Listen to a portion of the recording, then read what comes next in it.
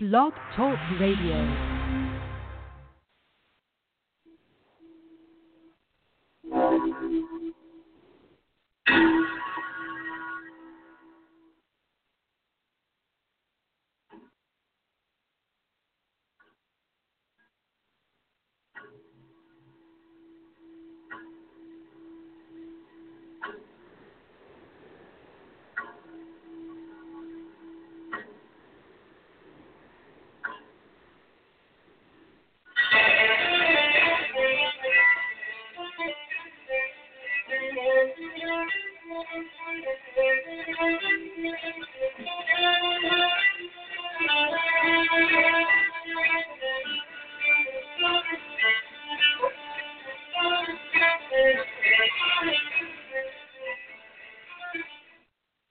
Hey, everybody. Welcome back to Blog Talk Radio. My name is Stacey Webb, and I am with backintime.biz. Today, we've got Scott Hoodley Sewell back. We haven't spoken to him in a while, and he's been busy writing 3 new books, and we're awfully excited to get him on here and talk about his new titles upcoming. He also has several titles from backintime.biz, which are always available at Amazon and Kindle and Nook as well, Barnes and Noble. But today we're going to talk about some 3 new titles that he's written. The first one is Eyes on the Prize in the Native South. And the subtitle is The Struggle for Federal Recognition in the 21st Century. The second one is The Freedman's Quandary, Crossroads of Tribal Identity in Indian Country. The third one is Last of the Dominickers. And so that one proves to be of the most interest to me, but just because I know that the Dominickers are related to all of us. And so he's presented some genealogy. I know it's awful that I haven't been able to go through his new titles, but I've just been extremely busy. And so we just haven't had the time, and so we thought we'd get in here and do this blog talk and get everything ready for, to get these published as soon as possible. I'm not sure of the sequence yet of which one we're gonna do first, second, and third, but we will figure it out here in the coming weeks, and we will certainly let you know. We have a few small updates with the Goins book, and I know everybody's been excited to hear about the Goins book, but I'm just going to give a short thing that we have new DNA results, Y-DNA results, that have come in recently, and we verified some lines, some Y-DNA lines, and we also added to their genealogy. And we're that would be the William Moses line. He married Charlotte Nelson, and then his father was James Goins, who married Elizabeth Perkins. And so we, many of us, we're all interrelated, but these Y lines are being presented separately in at least 2 different Goins books. We've got Goins book 1, which will be a concentration of the Philip Goins, James Goins. Philip Goins was the progenitor of Jeremiah Goins line, also known as the Robert Goins versus the Choctaw Nation. It was a lawsuit that went on for a number of years over the Goins, but they were finally accepted, and so those 2 lines were exact Y-DNA for each other, that and James, who married Elizabeth Perkins. Now, Philip, who would have been an exact match for James. We're not sure if they were brothers or, how it's going to work out. Marilyn Baguette Kobliaka is working on that chapter. And then Gary Gabe Hart, Michiho has represented the Jeremiah Goins line, the Philip line. Philip was married to one Lucia Lawson, who was known Lumbee. And then number 2, he was married to an Audie Monroe or an Audie Monroe. We're not sure. And then number 3, he was married to Kizzy Nash or Kizzy Ash. And so we don't hear from him again after 1816, so we're sure he may have passed away as well, or may have been involved in the massacre where his Y-DNA, either father or brother, James, and a brother named Thomas, were all killed at Mayhew Mission when the final removals happened. The big black band of Choctaw decided to not remove with final removals, and they were forcibly removed in 1838. And when they arrived at Bog Mountain in Indian Territory, Oklahoma now, there was an uprising with the Choctaws over sharing their rations and so forth, and these men were killed, and we believe that Philip could have possibly have been killed also at that time. We just don't have a record of it. They were buried in mass on a small prairie right outside of Bog Mountain Depot, or the old Bog Mountain Mission. And so we're excited about that book, and we've made a bunch of connections with Y-DNA on that line to the Tennessee and North Georgia Goins families who moved into Missouri Territory, which at the time was still part of Louisiana Purchase. And then Goins Book 2, which is representative of interrelated families but separate Y-DNA line, and we talk a lot about them throughout our Facebook events and postings and so forth, and they were quite unusual, but they did also match perfect Y-DNA to the Sweat, Perkins, Powell, which was Osceola, the Great Creek or Seminole resistance leader, Williams, and Warwick, a Lumbee family that came out of North Carolina. So without further ado, let me get Chris Halderly in here. Let me make sure he's here with me. Let's see. He's asking me how to get in. Excuse me just for a moment, and I'll get him in here.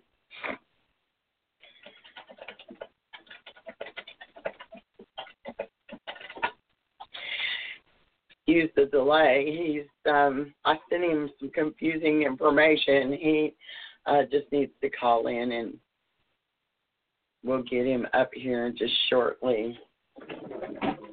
I see we have 2 callers on hold. Make sure that that's not one of him.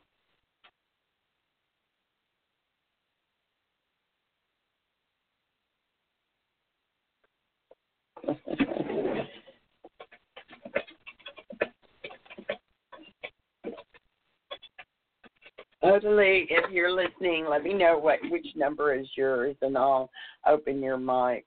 I've got 6 or 7 callers waiting in line, so I'm not sure which one is you.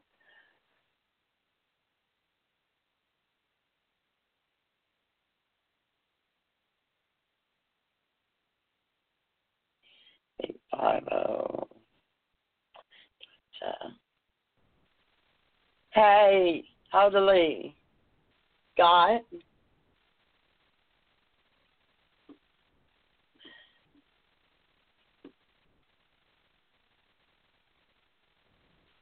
Hey, can you hear me? Hey, Halderly. I can hear you now. Okay, good.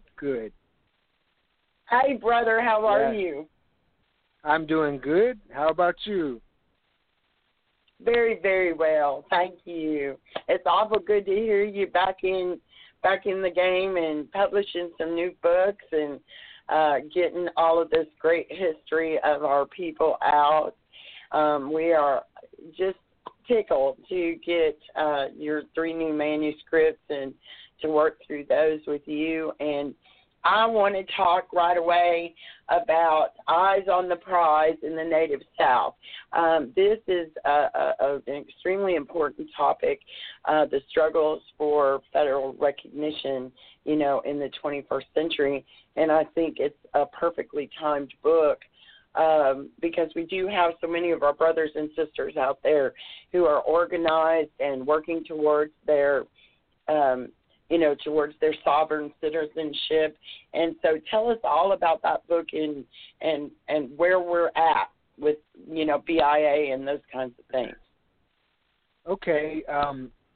It was kind of some impetus to write this as I watched at that moment the approach of the federal recognition for these 5 Virginia tribes that had been long time involved in trying to get federal recognition. But, these are groups with long histories in the state, well-documented histories, nothing, kind of shaky about it. But it was just the real problems going on with the federal recognition system and the struggle to revamp it that the federal government was involved in the last few decades, trying to get a process that had been backlogged and bogged down and disorganized into some kind of working order.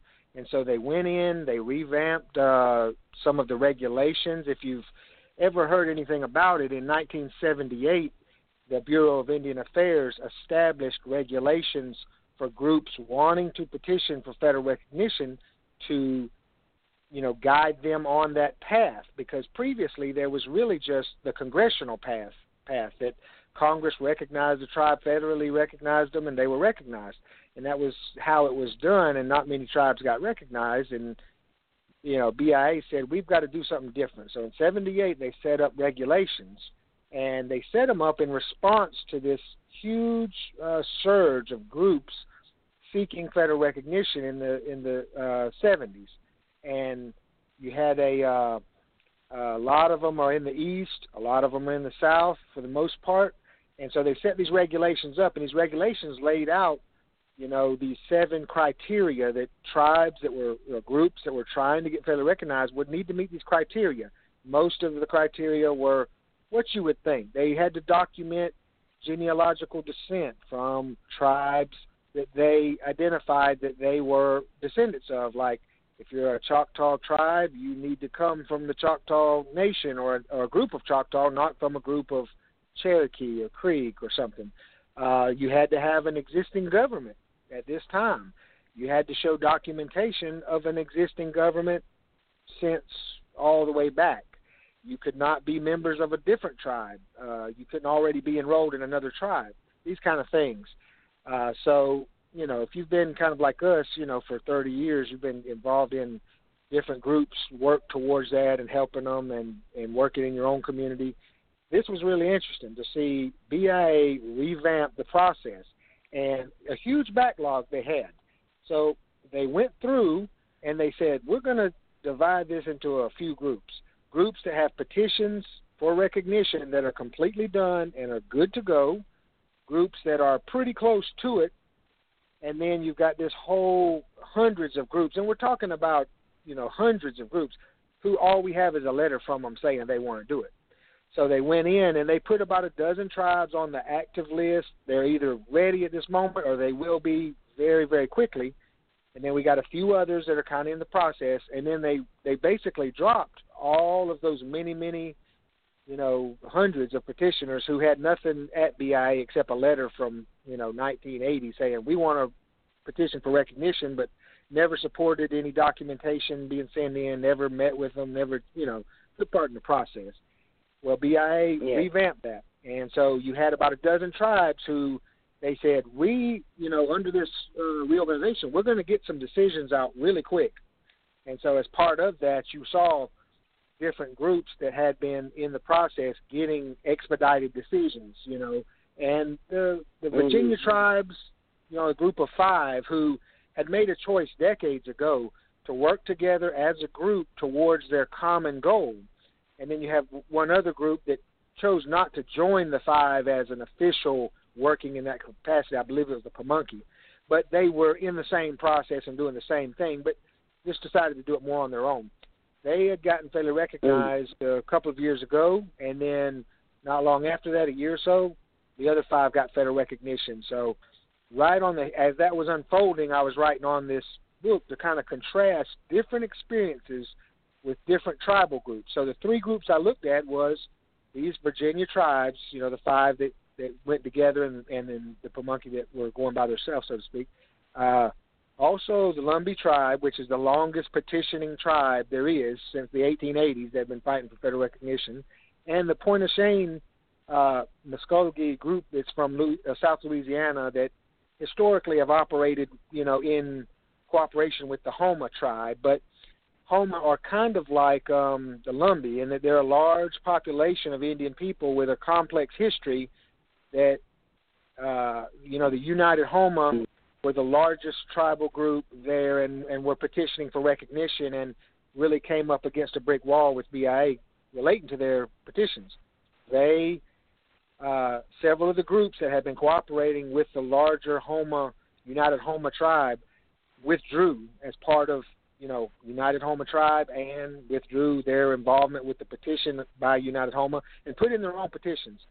And these groups have very, very well documented identities. But what usually causes some of the tribes anyway the greatest problems is not documenting their Indian ancestry or, these kind of things. It's the aspects of their governance, their social isolation in some cases with these folks like at Pointe-au-Chien and stuff that live on the coast, isolated islands, very, their ways of life, they're fishermen, this kind of stuff. They had very little contact with outside authorities. They were pretty self-sufficient, actually. The whole community were fishermen, very tight-knit community, Cajun way of life and stuff. So they ran up against that to where, the groups are completely documented of Indian ancestry and all of this, but the ongoing government, for many groups, that's an issue, especially groups that are socially isolated that have histories as distinct populations of American Indian people within a region. They may not have meet that threshold of, well, we had a tribal council or we had some type of tribal government. BIA doesn't push hard that, well, it's got to be this cookie cutter tribal council. It could be a community church. It could be a social organization. It could be a lot of things that document a exercising of authority or sovereignty over the community population by the leadership, basically. So there's a lot of issues there, a lot of stuff to unpack. So I said, let me just take these 3 tribes or these 3 groups and look at them in their different, histories of petitioning, the things that they face, and it'll give you an idea of where it's at. And I wanted to also get in print and get out there that there's these new requirements that have cleared the table. Because, like we said, if you've been sitting around that table 30 years like I have, you've seen where from the very beginning in 78 and all the way through how it's evolved and how it got more and more backlogged, less and less functional, just ground to a halt. They've cleared it out. Groups like the Cherokees of Georgia or, some of your tribes in California, you have different groups who have run into getting, denials for recognition or denied recognition by BIA for not meeting some of those criteria, that I had talked about earlier. Some tribes have more trouble with one criteria, some with another. So it really depends on the tribe situation. But the system is cleared out now to where you have a few groups that are still in the process, but most of that backlog was cleared because there wasn't much to them to begin with. And it kind of opens up more of a clarity in the functioning of this reorganization. Back years ago, some people may remember, it was the Bureau of Indian Affairs, Bureau of Acknowledgement and Research. Today, it's BIA, Office of Federal Acknowledgement. And the process has been more streamlined. It's like over the last 20 25 years, they've learned a lot about where they were making mistakes in their process of dealing with tribes, how to quickly sort out who's an actual contender and who's just something slapped together by somebody not really understanding that this process is a serious government-to-government reckoning, So, you've got a lot of groups. Right. You had hundreds of groups without any real substance, and then you have a few dozen who have long histories of struggle, like the Lumbee, like, the Point of Shame folks, the Virginia tribes. Some of them Virginia tribes had colonial reservations from, hundreds of years ago, well-established, histories. And they were not recognized. I'm shocked that the Pamunkeys are not recognized. Right, the Pamunkeys. There was one tribe that went on their own, and then there's the 5 who just went through. It's not the Pamunkey. It might have been Mattapony. Off the top of my head, I can't remember because it's been about a year since I worked on this work. Yeah. And I kind of focus on other groups as it's evolving, like what's going on right now with group. And for any people who want to keep up with it, Bureau of Indian Affairs website, the Office of Federal Acknowledgement, they have a kind of a updated, new formatted website. You can keep up with what they're doing on their end very, easily. It's a huge help compared to what it used to be. But if people want to get more information on it, plus your regular resources, like Indians.com, stuff like this, you can get a daily update on what's going on with federal recognition, And where everybody's at in the process, or give you a status as far as status. That's extremely interesting. I'm glad that that they've kind of moved these ones through that were really prepared and had been waiting, and then they have kind of said to these other ones, you said there was about 100 of them that were just not organized, just had a letter said, hey, we want to be an official tribe, and move those out so that you can make room for the ones who are ready and deserve it and need to be. Yeah. And tell That's me exactly right. if I'm not sure if you include this in the book. Like I said, I apologize for not reading through all of these manuscripts yet. I just have been busy. But tell me, do you come to a conclusion in there of anything of, is it based on genealogy? Is it based on cultural attachment, where they have held their culture? Are those very important points to the BIA when they are looking at these? They don't weigh culture and language, that kind of stuff, as much as people would think they do.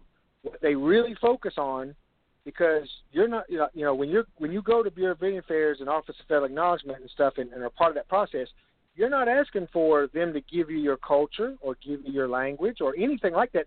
You're asking them to acknowledge, and we should clarify, acknowledgement and recognition don't mean the same thing. They are very different legal terms. Recognition means you see something that was not there, and you see it now because it's there now. Acknowledgement means it was always there and you didn't see it, and now you see it. No, I didn't even acknowledge you standing there, John. I'm glad to see you. You know how that is. That's how it is with the process. That it means you were always the Indian tribe you were saying you were. They just dropped the ball. So that's why it's actually federal acknowledgement. We use recognition because it's just, easier. But really, these are legal terms very full of meaning. And actually, in the last year since I worked on these works, this has really come to the fore with Elizabeth Warren and all of that was going on with her genealogy and stuff. The misunderstanding many people have that Native American and American Indian are not synonymous terms. They don't mean the same thing.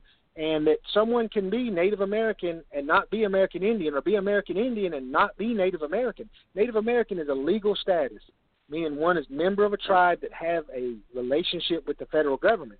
American Indian is just another racial population. But the issues that the BIA will address will be, does your community, does your tribe have a unbroken history of self-governance? And it can be something really, we're not talking about big, strong social institutions. Some of the tribes that have gotten recognized, I'll use Porch Band of Creeks for an example, because I know them well.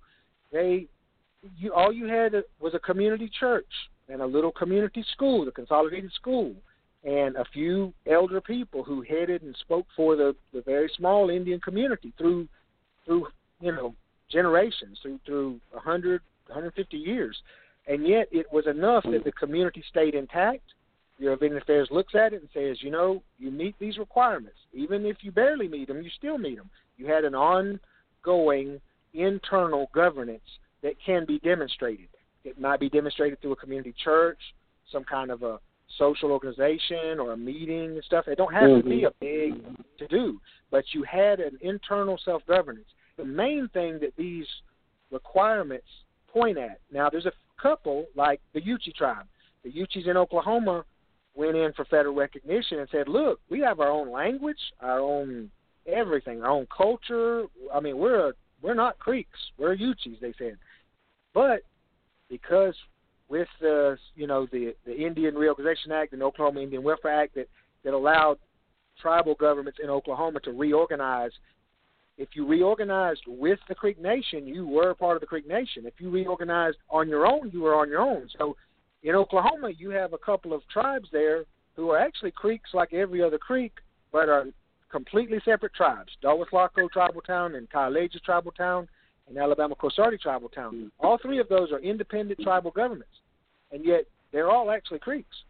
And the Yuchi, who are actually entirely separate people with a whole separate language, are part of the Creek Nation. And when they asked, we want to have our own tribal government, Andrew Skeeter and all them, the Yuchi Tribe of Indians, they turned them down. They said, look, you're already members of a tribe. We can't recognize you. Right.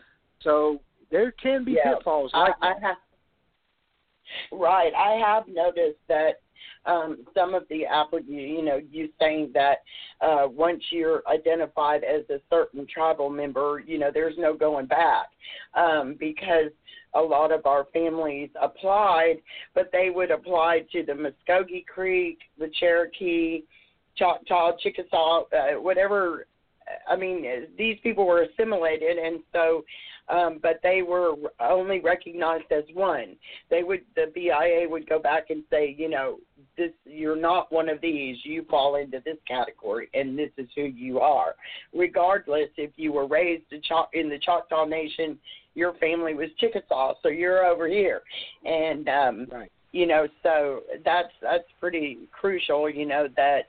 That we understand that assimilation happened in the 5 civilized tribes, but now they can't go back and separate themselves out. They must stay under that same umbrella, regardless. Well, generally speaking, just recently there was a change where Cherokee Nation, the Delawares, and the Shawnee that had been in Cherokee Nation historically, the Delaware, that group of Delaware and the Shawnee group had historically been their own people, kind of take refuge in Cherokee Nation, and were rolled up into Cherokee Nation, where they wanted to come back out and be on their own, and that wasn't happening. And I believe, if I remember what was happening there, the Shawnee said, well, yeah, but the allotment lands or however that went to our people, we want to take with us into our new federal recognition as a separate group. Cherokee Nation, if I remember correctly, really put the brakes on the Shawnees doing that. Where the Delaware said, we don't want to take any land from Cherokee Nation, but please support us in letting go of us and allowing the Department of Interior to recognize us separately. If we all agree on it, they're saying they'll do it, and they did. And they just got their federal recognition back a couple of years ago. Every now and then you find an anomaly, but generally speaking, once you're in, you're in. You don't get out. I see. Great. Well, that's encouraging that they've streamlined this process for those who deserve it the most and have worked and kept their government organized through all of the decades of, just assimilation. We only have about 10 seconds left on the live, but we will continue to record. However, it will be live. The rest of it will be live later on. So we are on we have now left the live recording, and that's just the way they do it on the prime time. So, great. Well, was this book actually named Life in the Spiral at one time? No, that's another one that I still have. That's it's pretty much a done manuscript. I have 2 or 3 manuscripts that are really done, but because of a couple of the manuscripts have sensitivity in it, the subject matter, living elders and politics being what it is, I wrestle over whether it's the time for that book to be out there. Sometimes it's about subject matter that some Indian people may say, I don't know if you should write about that or if you should talk about that. So sometimes I just kind of sit on something, but I really felt really important that the Thousand Prize book come out because people can kind of mark my word, as I'm saying on this, that we're on the eve of a very big change to the federal recognition process. And this reorganization by BIA was just a reaction to an intensely growing push by groups of tribes, especially the Lumbee, to really make a sea change in the way the relationship between historically non-federally recognized tribes, and that's a specific group. We're not talking about everybody. We're talking about groups like the Lumbee who have a century and a half of active, engaged political struggle for recognition, and have faced those same criticisms and the same libels and the same accusations of not being legitimate, and have continued to come back against those. Unlike other groups that surfaced, petitioned for recognition and disappeared within the same decade sometimes, These guys, certain key groups, and the table being cleared of the Virginia tribes for the most part. There's a couple that are still in the process, but that is part of what I'm talking about is going to happen over the next 5 or 10 years. But I'm saying that I believe that the Lumbee tribe of Chirot Indians is going to become federally recognized within the next 5 to 10 years. And it's going to be a serious impact on the social landscape of not only federal recognition and those involved with that, but the Indian identity in the South in general, in that many of these communities, not just the Lumbee tribe itself of Robeson County, but as Pony Hill documented in his book, The Strangers in Their Own Land, the state-recognized tribes of South Carolina, 6 of the 7 South Carolina tribes are kind of originated in that same historic population, And anybody that's interested in this should really read up on the historic free people of color populations and that 300-year history of, evolution, social evolution, really, and look into how this is about to happen, what I'm talking about, because these large communities, whether the state-recognized tribes of South Carolina and North Carolina that are sourced from that same colonial population, or even some of the others, there's smaller groups that you can track in, Tennessee and Alabama and different states. There's going to be a sea change going on to where once Lumbee breaks through that ceiling, that says, well, we'll recognize these tribes over here, but you guys don't really fit our idea of how it should be. They're sheer peoplehood and really fueled by people like Dr. Melinda Maynor Lowry and others who said, there is here what you see with your eyes, but I'm going to show you the historical reality behind it on paper. Those kind of efforts have built and built and built since Adolph Dial, and back in the 60s and 70s, and the Lumbee activists coming out to really push. I think it's going to happen within the next decade, and it's going to affect the way that this is how I see it, there's a 3-way struggle that's going on. You got southern tribal groups like the Lumbee and related state tribes on down the line all the way to Dominica people and Redbone people and everybody that's tied up in the same history. Then you have large western reservation populations of, fairly full-blood Indians living on large reservations. Then you have a lot of this that's Oklahoma and some of the state tribes that are around. They all have different constituencies politically. They all have different needs, and they all have different visions of what it means to be themselves. So you get a tribe like the Lumbee tribe 60, 70,000 people. You get a tribe like Cherokee Nation of Oklahoma, 320,000 people, and ideas of peoplehood, ideas of community and identity that really are coming to a head where, these communities, whether you're talking about Western reservations, you're talking about Southeastern Indian populations like the Lumbee, or you're talking about tribes in Oklahoma, they have very different histories and very different goals. And that, BIA's kind of got a pressure cooker going where it's trying to keep a lid on all of these intentions and hopes and, beliefs by tribal leaders. And you're seeing responses to it, and you track some of this, where Cherokee Nation especially, looks into groups that claim Cherokee identity and is very aggressive in their addressment of that. Then you have tribes like the Miami tribe of Oklahoma that works with the Miami tribe of Ohio and Indiana in that area to preserve language. And, sometimes you see groups working together. One's federal and one's not. Porch Band here, same thing. They support some of the local Creek Indian activities by people and groups that are not Porch Band Creek Indians, but are Creek descendants nonetheless. Same thing from what I hear going on in Louisiana, with some of the tribes there and stuff. So there's a lot going on to keep up with just when it comes to recognition. Yeah. Absolutely. Well, it sounds intriguing and very informative as to the status and where things are officially with these people and their tribal affiliations.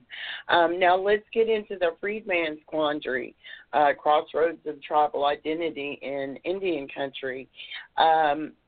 This is, of course, extremely interesting to us mixed bloods. So tell us about this book, and I think you've already touched a little bit in here, but tell us about the Negro descent in the 5 tribes and the things that you addressed in that book. I think that one is going to be a great one. Well, I think, in a way, I was spurred on to that book in that I've been back in Florida or here 3 years now working, mainly for the Dominican Indian community and the reorganization and stuff we've been doing here. But for 15 years before that, I was in Oklahoma and worked and helped and stuff with some of the stuff going on there in relation to making friends and helping freedmen communities, Marilyn Van, Ron Graham, the Etta Sampson, people like that whether they were Cherokee, Creek, Seminole, they were looking for their place. And all 3 of the major groups of descendants of freedmen, who still are called freedmen as a group, they have a organization that represents freedmen of all 5 tribes, and it's kind of headed by Marilyn Van. And it's been a fast-moving, unfolding situation since they really got fired up a couple of decades ago, really got it going hard. And now, just, last year or 2, it's been real developments to where they settled that, like Cherokee Nation freedmen, you're still on the roll, even though Cherokee Nation would say, we're going to remove these guys. Or the Seminole have 2 bands of freedmen out of their 10 or 12 bands of the Seminole Nation. 2 of them are freedmen bands, and they have, full participation in the tribal government and stuff, but they actually don't have any Indian blood quantum. And that's actually where it all stands as far as Creek, Cherokee, Seminole freedmen. But the question that it always begs that comes to the fore very quickly is, well, how did this person wind up being a freedman, and how did that person wind up on the blood roll? During the allotment in 1907 and leading up to statehood in 1907, they had the Dawes Commission was allotting Indian lands, and they had, Dawes allotment commissioners there, and people would interview to get their allotment, and they had an Indian by blood roll, an intermarried whites roll, and a freedman roll. And, it was very arbitrary the way people's names were put on the different rolls. And now, with hindsight, and as we go back through and do archival research into the documents, we see where there's cases where one brother's on one list and one brother's on the other list. I mean, it's very arbitrary. Yes, it was. And I have one here for William Lawrence Goins, my great-grandfather's brother, where 3 of his children were enrolled into the Choctaw, and then 2 of his children were not because they were born in Texas. And so there they are living in the same household. 3 of the children are enrolled and 2 of the children are not. And so I can honestly identify with, this crazy thing that went on back then about who was and who wasn't and what the eligibility. And so I really hope that they do another streamline, like you said before, and say, hey, if this, I don't know, how do they handle that? It would, how are they going to handle going backwards? It's the live wire. It's the real third rail. Tribes determine their membership. It's the very basis of sovereignty. And so whatever the feds feel and input, it really comes down to a wrestling match between tribal governments and their relationship with the federal government and how much leverage the federal government can have in its input of what it thinks about how tribes are determining membership. And that's a real live wire in any country.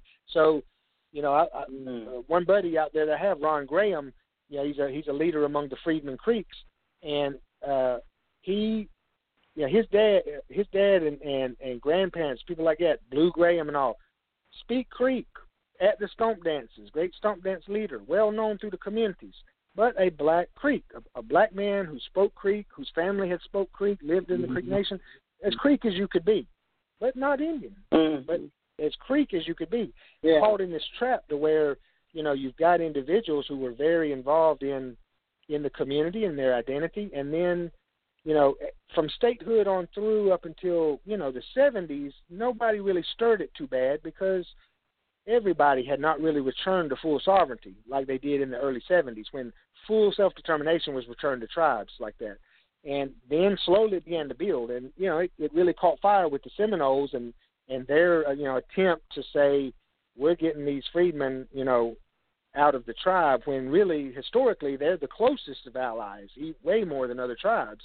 Seminole relationship with its African descent people, whether in Florida or Texas or Mexico or Oklahoma, any place you have Afro-Seminole people, that's a very distinct history. We're not talking about just, Cherokees, freedmen, Cherokees having enslaved people that were freed. The relationship's pretty different.